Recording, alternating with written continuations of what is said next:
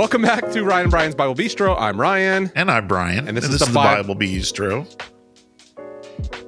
A podcast all about, oh my gosh, he's reverted to childhood. This reminds me of an episode of The Office when Michael starts mimicking What is this a podcast about, Ryan? the Bible, theology, and all things related to the Christian faith. Okay. Which is on our website. You can go find us on our website. So Yeah, wow. The Bible We Bistro. are starting so strong in this episode, as we always do. Right. We always start strong. Well, we're back. It's Advent season. yes. All of our avid Third listeners. week of Advent. Yes, we hope that you are doing well in this season. So Ryan, what are you buying me for Christmas? What am I buying you for Christmas? I'm buying you a Carhartt t-shirt. I was going to buy you a Carhartt gift card. It'll just be a Carhartt Christmas. That's a Hallmark Channel show. A Carhartt Christmas. We're going to talk about Hallmark movies. Yeah. Yes. Anyway, but yeah, no, that's what I'm getting you for Christmas. Or maybe I'm going to get you the hottest item this season, and that is a Bible Bistro coffee mug. Ooh, how do I get one of those? Well, I'll tell you what you can do is go to the website, thebiblebistro.com, and in the upper right-hand corner, you can... It sounds like we wrote a script for this, but we didn't.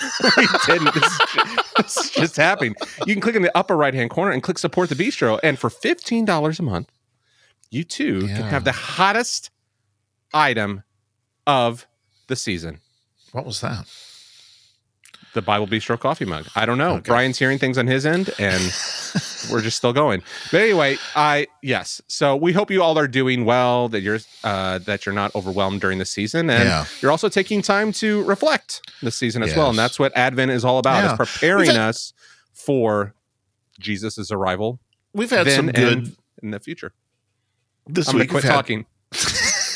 This week we've had some good feedback. Some people saying they really look forward to and enjoy our Advent series. So thanks for that. Thanks for that input. Doing sermon rewrites after listening. I mean, well, let's not get too crazy there. But no, it's always fun to get some feedback and know that our there's at least two people listening to our podcast. Yeah. So anyway, this is the week of joy that we're talking about. So the third week is of Advent, it's a week of joy. Advent, as we mentioned before, is kind of an anticipation. So it's different, a little bit countercultural, if I can say that, from the normal celebration of Christmas, where everything's in terms of all the celebration up front. Advent is more putting us in a mood of anticipation, making us think about, as the light has shined in the darkness, as the people walking in darkness have seen a great light, that kind of mood, if you will, or that kind of attitude for Advent. And so what's a little bit different is joy is kind of seeing the joy in the midst of that. But this year, as I've mentioned, and in kind of thinking about that theme of the light shown in the darkness, I talked about already. We've discussed, peace in a time of conflict. We've talked about hope in a time of hopelessness. And so today we're going to talk about joy, but we're going to talk about joy in a time of sorrow. And so that's where I was thinking about when you mentioned the Hallmark movies, is because a lot of people will talk about it in the season. They have a hard time connecting, right? Because they feel like, for whatever reason, things are not going on in their life in a way that allows them to experience the happiness, the giddiness of the season. And so we often associate that with joy. So, Hallmark movies always work out well, as I understand. I don't think I've seen have you ever watched a whole Hallmark movie? That is no. I've seen parts of several of them. I feel let me tell you what happens. This girl who's from the city, for some reason, has to go out in the country, and she gets lost. She's very she finds successful. herself again. I understand she's a very successful executive. Yes. This is like a joke. Have you seen this meme online that scientists are very close to finding their second plot line for Hallmark movies? There's some burly guy who has some kind of outdoor job that she went to high school with, maybe, or yes, I think I know the movie. Yeah. But anyway, the point is that don't give us, if you are a fan of Hallmark movies, don't give us a hate mail for that. But the point is this, that all of this is kind of a superficial idea of the season, right? This idea of all the glitter and all the parties and all of the joy. You know, we see these commercials that are all very the kids with their eyes lit up. All the Christmas songs are about the joy of the season, unless you get those like the Blue Christmas, the classic Elvis Blue Christmas. Or, yes. I guess even I'll Be Home for Christmas has a little bit of a melancholy sound to it. Anyway, we'll maybe analyze that another day. But joy in a time of sorrow is what I want to talk about today. So what I want to think about, and we've talked about this before, that the biblical concept of joy is different than what we often mean when we talk about joy in this season, the joy of the season. We'll often think about, for example, the giddiness, the light, the excitement, all that kind of thing. So our passage today is Isaiah chapter 61. We've been going through the prophets. We're going to do Isaiah for all 4 weeks of this Advent series. So this is Isaiah 61. And famously, this begins in verses 1 through 3 with the passage that Jesus read in the Nazareth synagogue. If you remember that in Luke chapter 4, that Jesus in the Nazareth synagogue is asked to read. He opens to the place in Isaiah where it is said, and then he reads this passage, verses 1 through 3, and then he rolls it back up, hands the scroll to the attendant, and says, "You've heard this scripture fulfilled. This scripture is fulfilled in your hearing today." And so that's what we begin with. So go ahead and read Isaiah. Do you have Isaiah 61 there in front of you? I didn't sure do. Prepare you for that, but Isaiah 61 verses 1 through 3. The Spirit of the Sovereign Lord is on me, because the Lord has anointed me to proclaim good news to the poor. He has sent me to bind up the brokenhearted, to proclaim freedom for the captives, and release from darkness for the prisoners, to proclaim the year of the Lord's favor and the day of vengeance of our God, to comfort all who mourn, and provide for those who grieve in Zion, to bestow on them a crown of beauty instead of ashes, the oil of joy instead of mourning, and a garment of praise instead of a spirit of despair. They'll be called oaks of righteousness, a planting of the Lord for the display of his splendor. We hear the word joy there and that idea of the oil of joy, and we'll come back to that image in just a minute. But I want to start with just a couple of things early on. Notice that one of the things, and I'm going to go ahead, I was thinking about this as I was preparing these notes. One of the things we like to do, Ryan, as you know, is we don't only want to just kind of explain things, but we also want to kind of model. Here's interesting things to do as we look at Scripture. Here are some of the things to notice. And so one of the things I want you to notice as you read Isaiah 61 is that there is a change in person. Okay, and what I mean by that is in language, we have different ways of expressing a verb. To talk about, we talk about first person, second person, and third person, right? First person is when I refer to myself or to us. So that's first person. Second person is when I talk about you. And then third person is when I talk about he, she, it, or in plural, them. And so that's just the way language works. And so the interesting thing is, as we read through this chapter, it's not consistent in its person. It begins, though, with this first person narrative. You see, the Lord has anointed me. The Spirit of the Lord is on me because the Lord has anointed me.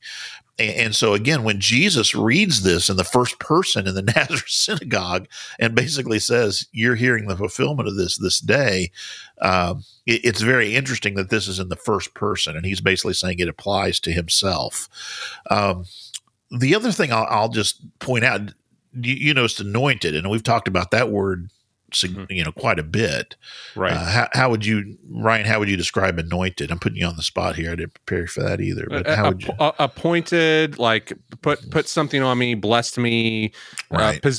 I'm positionally placed. Yeah. So it's used for like the Mashiach, Messiah is the anointed one. Right. And that's what this word is here. This is the word Messiah. He is, or the verb form here. He has anointed me. And what he has set me apart for, then, this idea of the Christ, the Messiah, he's set me apart to proclaim good news. Okay, and that word "good news" in the New Testament is where we get our word gospel. the idea of good news, a proclamation. The word proclaim is going to be important in this passage, just like we saw the voices. You might remember last week. What shall I cry out? Here's why you should cry. And so here we have the Lord anointing the person who's speaking, the first person, right, as they speak, to proclaim good news to the poor. And then we have a whole series of statements: bind up the brokenhearted, proclaim freedom for captives, right, release from darkness for prisoners. The idea of the year of the Lord's favor, which is the idea of the Jubilee year, a year when debts are forgiven, a year when slaves are freed. The day of vengeance of our God, to comfort all who mourn.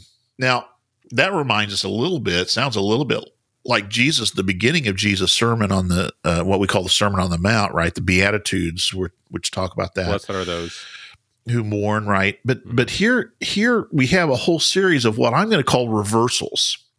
And these are reversals in a positive sense. Reversals can happen both ways, and reversals are kind of used in stories and narrative, when we talk about stories. And in fact, we love a good reversal.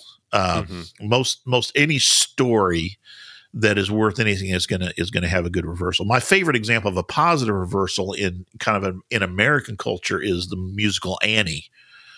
Right. It's a rags to riches kind of story, right? Here's this orphan girl who's put in very difficult circumstances because of her living situation, because of the wicked head of her orphanage, but then she gets adopted by this person in a very high position, right? And her situation is completely changed. That's an example of a positive reversal. You can also have what's called usually a tragic reversal.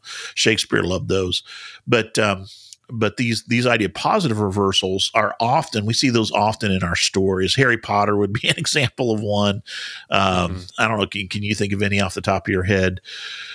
I was trying to think of some more before we began. Harry Potter, of course, he's living at the very beginning of the book. He's living under the stairs, and his aunt and uncle are not taking good care of him. And all of a sudden, he finds out he's been given this invitation to this very special school.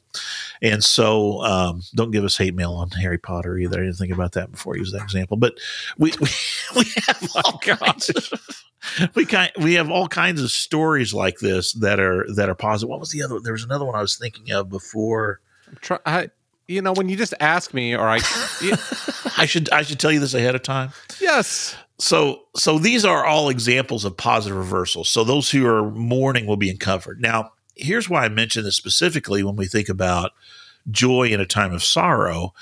Is that's kind of what Jesus is saying, and that's kind of what the prophet here is pointing toward, that when the Messiah comes, things are going to change, right? And it's going to be for the positive. In other words, the coming of Jesus heralds a time when sorrow will be turned into joy, when mourning will be turned into comfort, when this idea of the oil of joy will be placed on those instead of mourning, and a crown of beauty instead of ashes. Ashes is a symbol in the ancient world and in Hebrew culture for you put ashes on your head to indicate you were just in mourning. You were just sad about something, that something horrible had happened to you. Job does this, right? When he experiences his loss, he sits in sackcloth and ashes is the term that we use in our culture oftentimes to talk about that. And so here it's talking about, though, when the time of the anointed one comes, he is coming to proclaim good news. He's coming to proclaim a change in fortune, that things are, you're going to be like Annie. You're going to be adopted from the orphanage, right? And things are going to be positive in that sense. So that's just the first part there. Anything else you noticed, or anything else you wanted to talk about? I don't think so. I mean, this is such a popular verse because it is referenced in Luke, by Jesus when he reads it. It's familiar to us. Yeah, it's one that we know. It's the mic drop for Jesus when he's in when he's in there. Right. Okay. Now go ahead and read verses 4 through 6, and I want you to notice again when we're thinking about person. Then there's a change in person that takes place here. So we were in first person. The Lord has anointed me. And now we're going to go to third person, they, and then we're going to see another shift in person before we're even done with a couple of verses. So read verses 4-6. Yeah. They will rebuild the ancient ruins and restore the places long devastated. They will renew the ruined cities that have been devastated for generations. Strangers will shepherd your flocks. Foreigners will work your fields and vineyards, and you will be called priests of the Lord. You will be named ministers of our God. You will feed on the wealth of nations, and in their riches you will boast. So notice the third person here, they will rebuild the ancient ruins. And again, we're talking, basically, these are all just images of that same thing that we saw in the first part. These are images of reversal. So even though these things were in ruins, they will be rebuilt. And I love that image. It's a really powerful image, I think. It's the idea of something that has been torn down, something that has been destroyed probably, and instead of it staying in that state of ruin, it is instead being rebuilt. It's really kind of an image for the redemption that we experience in Jesus, I think. But he's talking about cities, ruined cities will be renewed. They've been devastated for generations. And then we'll talk about these next two verses here. We kind of have to do some work on this to think about. But I want you to notice, first of all, though, that's in third person. And then we have the change to second person. Strangers will shepherd your flocks. So you see it moves from they to you. Right. And it says you will be called priest of the Lord in verse 6 then. So again, this interesting change in the kind of a something to notice, though, something to pay attention to when you're looking through a text. It's very unusual to have this many changes take place in this short period of time. So again, reversal is what we have at the beginning of this. But then in verse 5, it says strangers and foreigners. The word there's a word here for foreigner.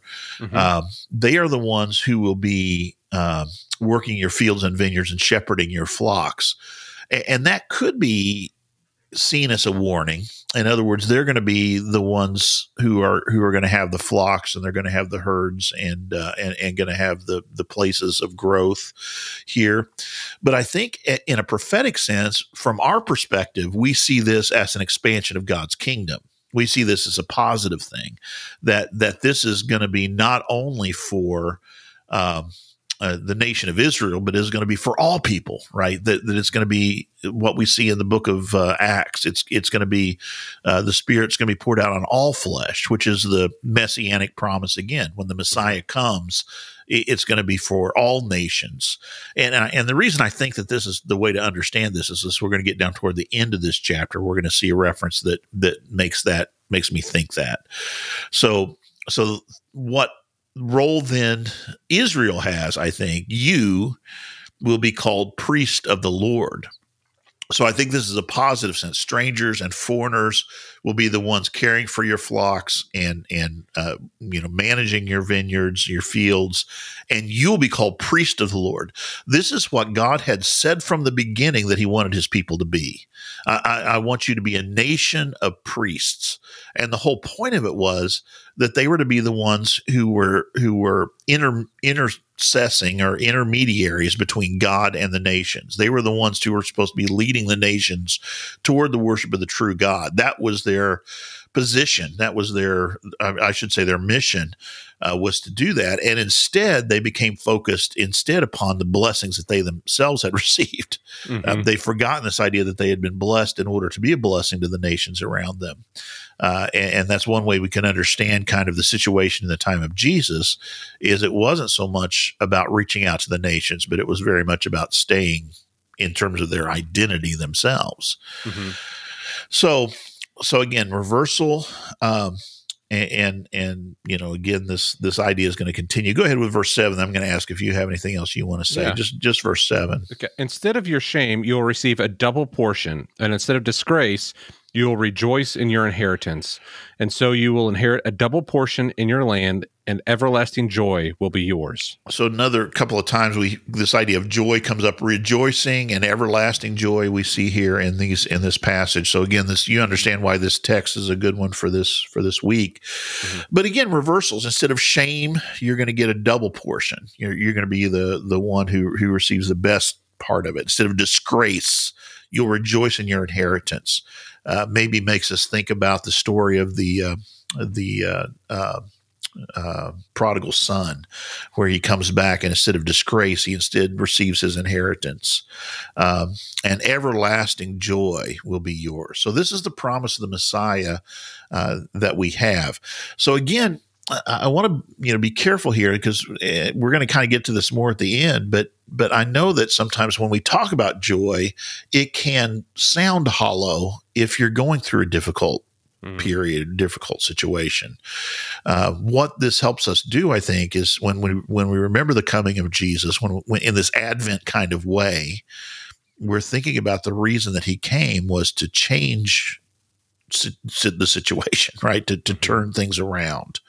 And so it's that idea of joy, even in the midst of sorrow, is kind of the way I want to think about it. And I'm going to talk a little bit more at the end of our time about what joy is exactly. Anything you want to add here so far in these images, or anything you noticed particularly, Ryan? No, I think it's that idea of the reversal is really important to see here. I think it's sometimes when I've read this, that like you will feel in the wealth of the nations. Like I'm not looking at the reversal of what it was. I'm just looking at the beneficial. I'm not seeing the transformation. Sure. I'm only seeing the beneficial aspect of it. I think that's the part where we get stuck, where it's like, joy is this. I know it's out there, but I'm stuck in the. I'm stuck back here, and saying like the purpose of Jesus is not just to have the good thing out there, but to reverse the negative and take you into the good. Yeah, and I think that's an important reminder, is that like it's the joyful peace is not just a place you have to find your way into. That's what Jesus has done, is to take you from this place to that place. Well said. Yeah, I like that. I think that's a very important way to say that. I think we chase joy sometimes. It's like I don't feel good. We chase it. Like if I do this, I feel better, and we confuse happiness and joy. I can remember this in my own life. When you started this, Brian, you talked about like it's hard to feel. Sometimes it's hard to feel something. I remember this in my own personal life. I'd left a Christmas Eve service, and I felt like I feel nothing. Right. Like, why don't I feel anything? Right. And so it was a reflection on, like part of it for me was reflecting on where I was and what was going on in my life, and had I prepared myself to be there and so forth. And so, because I felt like, I know I'm supposed to feel joy. Right. Why am I not? And it just it kind of, there's a self-reflection there, and it was painful. Like for me to recognize that. Yeah, I think that's important to say. Yeah, you said we seek it ourselves, or as you said that, I was thinking where we try to manufacture it. Yeah. Like, well, if I do the right things, if I wrap the gifts the right way, if the tree's decorated the right way, if I have a Norman Rockwell Christmas, exactly, then I will experience joy. Then I'll experience joy. And when we get there, and you're like, even if it is perfect, it's hollow without. Exactly. In this context, joy is what is given to us by the coming of Jesus, right? It's something that he provides for us. It's not something that we have to manufacture. It's not something that we have to create. It's something that he is giving to us. And so, I think that's well said. That's a good observation. Yeah. Anything else? Well, thanks. I turned off my Emoticon, so I can't have the fireworks for me. I contributed. Okay, verses 8 and 9. You want me to give you a thumbs up? Yeah, Brian. Verses 8 and 9 then. Go ahead and read that. For I, the Lord, love justice. I hate robbery and wrongdoing. In my faithfulness, I will reward my people and make an everlasting covenant with them. Their descendants will be known among the nations, and their offspring among the peoples. All who see them will acknowledge that they are a people the Lord has blessed. So what person do we have here, would you say?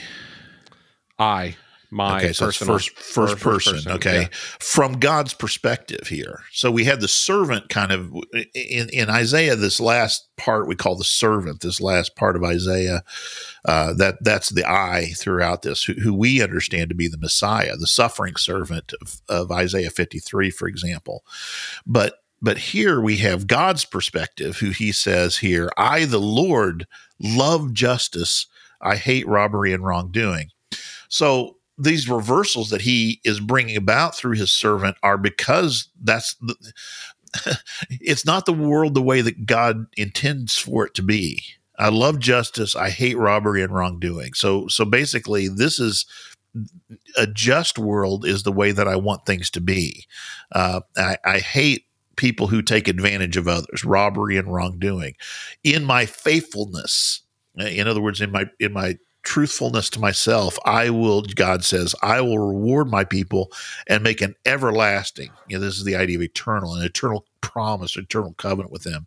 Their descendants will be known among the nations, and their offspring among the peoples. All who see them will acknowledge that they are people the Lord has blessed. And this is the part where I really see this idea that God is working through his people in order to bring a blessing to all nations, right? To the entire world. In fact, that word nations is the word that we can translate Gentiles, right? Their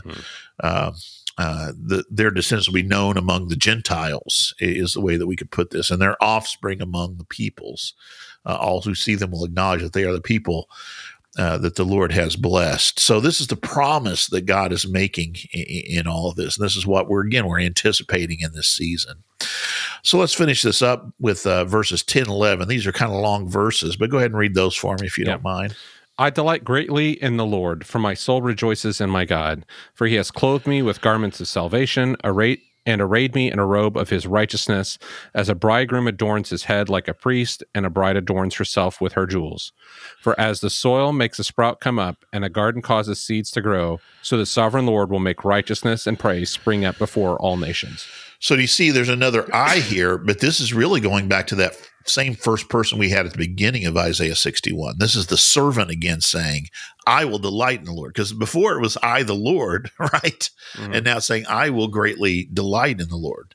That verse, read that again, and I'm going to read the beginning of Mary's Magnificat kind of right after that. This is out of Luke. This is Mary's response in Luke chapter 1 when the angel, now I've lost it. I had it here. Luke 1:46. Yeah, I had it, but I thought I had it already set up, but apparently I didn't. But go ahead and read those first verses, and I'll find Luke while you're doing that. Just the first verse, the first line there, basically. Yeah. I delight greatly in the Lord; my soul rejoices in my God. This is what Mary says, my soul glorifies the Lord and my spirit rejoices in God, my Savior. And there seems to be a parallel. You hear that language there. It's very similar. A lot of people will talk about that first line. Here's a little Easter egg for you, but from Psalm 34, there's that first line in Mary's Magnificat is often seen as a parallel there. But we have both of those lines. See, I'm saying it's almost parallel here. So I think she is saying when she says that I'm the Lord's servant, is what Mary is basically saying in this, and do with me what you will. It's mirroring, or it's the technical term is echoing this servant of Isaiah 61 who says that I'm going to therefore rejoice in God my Savior. There's two images here. There's the image of a wedding.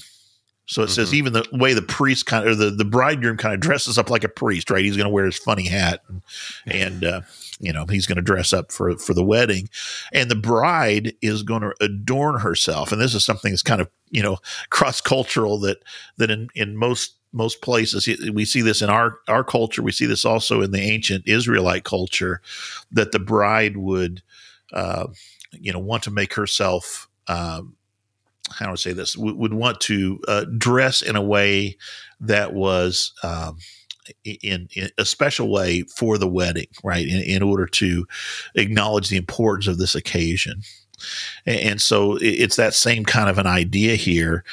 There's the image of a wedding, which is a joyous occasion, right? So it has to do with relationship. I think, this idea that there's going to be a relationship between God and his people. And then there's the image of a garden. And gardens, of course, are used frequently throughout Scripture. Jesus uses gardens in his illustrations. Famously, in the book of Revelation, John uses garden to describe the age to come. Of course, we have a garden at the very beginning. I suppose I should mention that one too. There's also one at the beginning. But it's that idea of life, right? A garden has the image of life and fertility, and this idea of growth and joy in that. So both of these image point to that.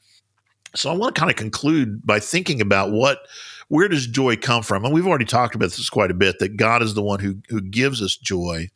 And there's really two kind of things that I want to mention. And I think this can help us in this season, like what you were talking about, if we're in that position where we're like, I just don't feel it, right? Mm-hmm. The first is, I think the source of the joy comes from God's promises of relationship to his people. And if you read Isaiah 61 again, you see that throughout, that these are going to be my people. They're going to experience joy instead of mourning. And so it's going to come from that idea of relationship. Jesus talks with this in the upper room discourse of John with his disciples quite a bit. The word joy is used, I think it's used 50, I looked it up before we got on. I didn't write it down. I think 57 times in the New Testament, and 7 of those are in 2 chapters of the Gospel of John. Wow. Well, I should say 3 chapters, chapters 15, 16, 17. So there's a lot of joy language there, and I want to look at one of them in just a minute. But this idea of Jesus saying that you will have joy. Basically, I want you to know my joy. So he's passing his joy, is what Jesus is saying, on to his disciples. And in particular, in John 16, we won't necessarily read this, but he says, and I find this really interesting. He says, when the world is rejoicing, you will have sorrow. But then when the world experiences sorrow, you will have joy. And he's talking about his resurrection in a kind of a guarded way. Basically, he's saying there's a tough time coming, guys. I'm going to be killed. And people are going to be rejoicing because they're going to think they've won, right? The Jewish leaders are going to say, we finally put the end to this upstart rabbi from Galilee, right? From Nazareth. Who in the world do you think he is? And so there's going to be rejoicing there, while the disciples are experiencing sorrow.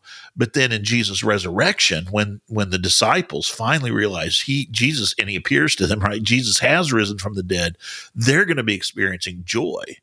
And so there's joy to be found in the knowledge of Jesus' resurrection. I think there's joy language around the birth of Jesus too. I should have mentioned that. We have literally, I was going to say jumping for joy. Literally, John the Baptist jumps for joy in Elizabeth's womb when Mary comes. He's the first one to express joy at the coming of the Messiah. And so we have all this kind of language of joy around the birth of Jesus. We have it around the resurrection of Jesus, and that has to do with this idea of relationship.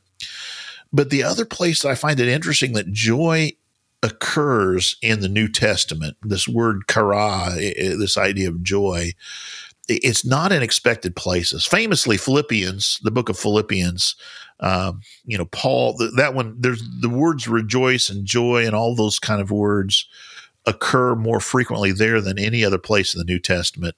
And this is one of the epistles that Paul says, I'm writing while I'm in chains. It's a prison epistle. Right, yeah. And yet he says, I want you to know that I have joy. So joy is not dependent on our circumstance. That's the good news, right? Things can be crappy. We can be having difficult things go on around us. And that doesn't preclude the promise that we can experience joy. So that brings me to the question then, what does real joy mean? And in the Gospels, when Jesus is talking about joy, often it has to do with him fulfilling the purposes of his Father. So even think about the beginning. You remember how we began Isaiah 61, that Jesus said this in Nazareth? He basically says, that the Lord has anointed me. He set me apart to proclaim good news to the poor, to announce mourning instead of comfort, all those reversals, right? Mm-hmm. The oil of gladness instead of mourning, the idea of garments, good garments. I can't remember the word exactly. Instead of ashes, right? Mm-hmm. All this, and so he experiences this in fulfilling his Father's purpose, the reason that the Father has set him apart. So Jesus says that joy comes for him from doing his Father's will, from doing what his Father has asked him to accomplish. Another interesting place, I'll just mention this, and you can look it up later if you want, but in Luke 10:17, actually, you look that verse up and read just that verse, but I'm going to tell you the story. This is where Jesus sends out the 72. And it's interesting because he sends them out and he gives them some really interesting instructions. He says, I want you to go out. Don't take anything with you. Don't take money or don't take anything you're going to need along the way. But basically, you're going to be provided for. So that would seem to be a pretty difficult time. And the other thing that Jesus says is you're going to come to some towns and they're going to receive the message gladly. And so stay there and proclaim the good news, right? In an interesting place, the same way that Jesus says, proclaim the good news is why I've been sent. He now sends out the 72 and says, you proclaim the good news in all these towns. He says, there's going to be towns that are going to accept you, so proclaim the good news there. But he says, there's also going to be other towns that are not going to accept you. Mm-hmm. And he says, what you need to do there is you still proclaim the kingdom of God is at hand.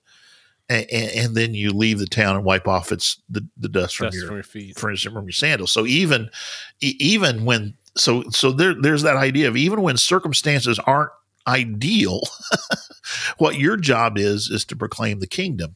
So here's what they say. Here's when they report back to Jesus. Here's what they say in Luke 10:17. The 72 returned with joy and said, "Lord, even the demons submit to us in your name." So they return with joy, saying, wow, look at this. And it's interesting because Jesus, says, don't have joy because the demons submit to you, but have joy because your names are written in the book of life in heaven. Right. So the joy that they have in fulfilling the purpose for which they have been sent is an interesting part of this. And then I wanted to finish, this is kind of a weird place to finish, I suppose, for an Advent series, but I wanted to finish in the book of Acts chapter 13, because Acts 13 begins in Syrian Antioch. It begins in Antioch where there's a group of inner, what's the word I want to use here? Inner ethnic group of Christians who've gathered in Syrian Antioch. Probably for the first time, we have this kind of people from all over. And it's clear the way that it's described, they're very intentional of saying they're people from all over the world who are meeting here in Antioch. And that's where, of course, they're first called Christians. But then Paul and Barnabas are called there. Paul is specific. Barnabas goes and gets Paul and brings him there because he says, this is why God set you apart. You remember that whole story where Jesus met Paul on the Damascus Road and said, you're going to proclaim my message to the Gentiles. Mm-hmm. That thing that Isaiah 61 says is going to happen, right? You're going to proclaim my name to the nations. And so Barnabas gets Paul and they're set apart. And then Acts 13 is the very beginning of their trip, the first missionary journey, we call it. And they go overland through various places.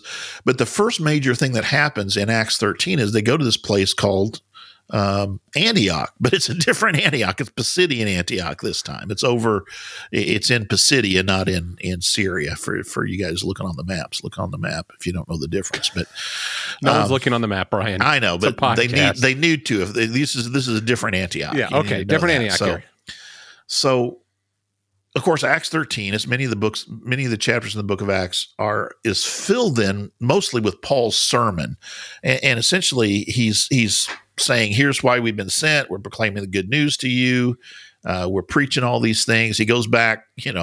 This is a long sermon. He goes back to the very beginning of the Bible. He goes through the whole Old Testament basically, and then he gets down to verse 46.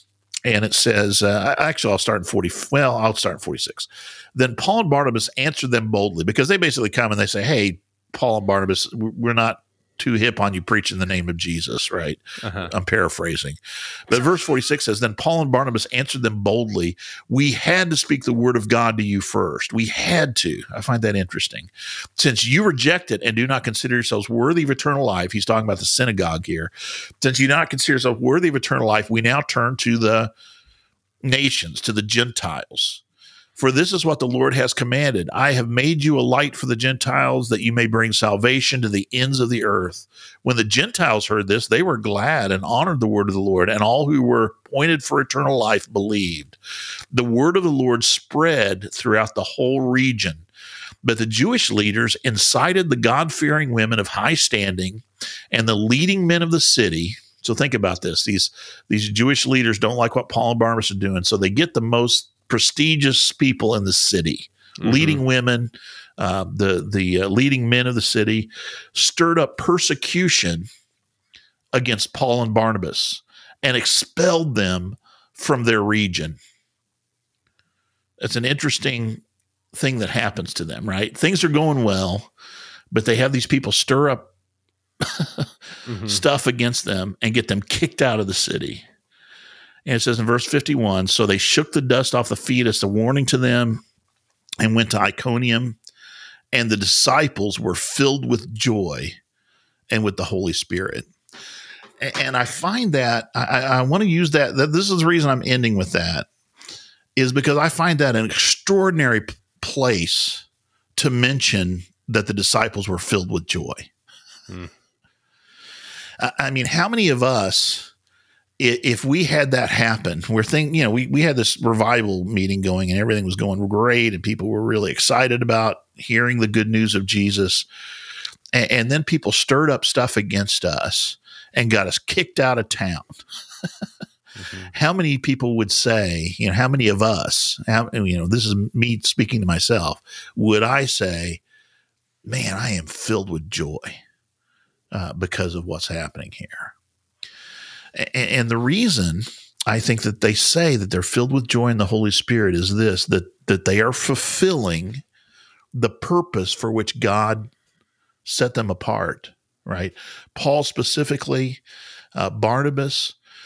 But here's, I guess what I'm saying is that's the common thread through all of this, I think. Isaiah 61 begins with this statement that the sovereign Lord has set me apart. He has anointed me to preach, to proclaim the good news to those who need to hear it, right? Jesus says, my satisfaction comes, my fulfillment comes from doing the will of my Father, the one who sent me. His followers, the 72, say, when we do what it is, when we proclaim this message of the kingdom of God to those who need to hear it, that gives us great joy. And, here Paul and Barnabas proclaim, we had to proclaim the word of God to you. We were set apart for this purpose and this reason, and that fills us with joy. So I guess in this season, here's part of the message that I would say: joy, yes, is absolutely what is given to us in Jesus. That's what we have, right? He's the one who brings that, and that's what we celebrate. And again, not using that word in the way we often use it, but that's what we are remembering in this season, right? Is that joy was given to us in this long-awaited promised Messiah who came to us. But now, I guess the other part of it that I want us to remember is that joy ultimately isn't found in, what'd you say? I can't remember the word you used for it, but basically the Hallmark Christmas, or what did you say? You said I don't know. I've blinked since then. The shiny picture of Christmas, right? That kind of an image. That's not the true joy. I think the true joy is when we are able to accomplish the purpose we have been given in Jesus, right? We've been given a meaningful thing to do. And I do think that in this season, there are opportunities for us to do good for others, right? even more than there is the rest of the year. There's all the time. We can always do things that are good for others, but specifically in this season, specifically in this season, there are opportunities for us to help those who are in difficult circumstance. But I want to make sure this isn't just a matter of doing something to make us feel good, but it is deriving a deep sense of satisfaction and purpose from doing that for which we were created. And that's where I think that's my definition of joy. Joy is the sense of us fulfilling the purpose for which God has created us. And I think that's why that's the only way I can make sense of the story of the New Testament. That's the only way I can make sense of words like in Hebrews, where it says that for the joy set before him, Jesus suffered the cross, right? Scorned its shame. Because he knew that this was the purpose that he had. It's the only thing that makes sense of consider it pure joy, brothers, in James 1, when you face trials of many kinds. That's the only way I can make sense of that, is if joy isn't that the circumstances going on right around us, but instead that we are accomplishing the purpose for which we have been put here, despite the circumstance sometimes. Yeah. That's pretty, so thoughts on that? Well, that's pretty countercultural. I mean, you know, you and I have been reading a book, and it's, you know, your greatest, or in our culture, it's I need to keep looking further inside myself. If the further I look into myself, that I can find the buzzword authentic self. That's where my true. That's where my self is, and if I can live myself, then that is the essence of who I am, and from that burst my joy, burst forth my joy. But what we're seeing here is, you know, I think we're seeing some of this stuff in culture that, like, there's burnout on that. It creates its own anxiety and all those things. And so what we have here is our joy is in participation in our purpose. And just as Christ subjugated himself to a cross, he diminished himself, his own, you know what I mean? Right. Like it was, I do. We participate as we suffer, and I don't have to say the suffer, but as we diminish ourselves and make much of him, that is when the joy comes. That is our true purpose. We submit ourselves to his purpose rather than demanding depend upon and demand our own. Right. It's not just fulfilling our desires, but like, because that's an endless chase, but fulfilling the will of the Father as participants in the work of Christ here on earth. Well, Brian, this is a good one. Yeah. Well, you're still going to buy me the Carhartt shirt, right? Yeah, I'll get you a Carhartt shirt. You know what? It's on now. I'm going to find the most ridiculous one, and you're going to wear it on this podcast. There's no such thing as a ridiculous Carhartt shirt. There aren't. Yeah. Anyway. We'll find something. I hope that this is encouraging. I hope it's a message that, you know, we need to hear in this season. A reminder is all it is. A reminder that true joy comes in you know, finding our purpose in Jesus, I think. And so, absolutely. Well, Brian, thanks so much. Appreciate it. One more week for 2023 for us, and then we're going to take a little bit of a break, a hiatus, or do you want to call it is it a what's the other word I was looking for? Sabbatical. Intermission. Yeah. Sabbatical. Like we get paid to do this. So we're going to take a short break then in January, and we'll be back. When I say short break, it'll be for the full month of January, but we'll be back with some new content as well. But one more week. We hope you'll come back and join us for that. Yeah. All right. Thanks, Talk to you later, Ryan. Bye. Bye.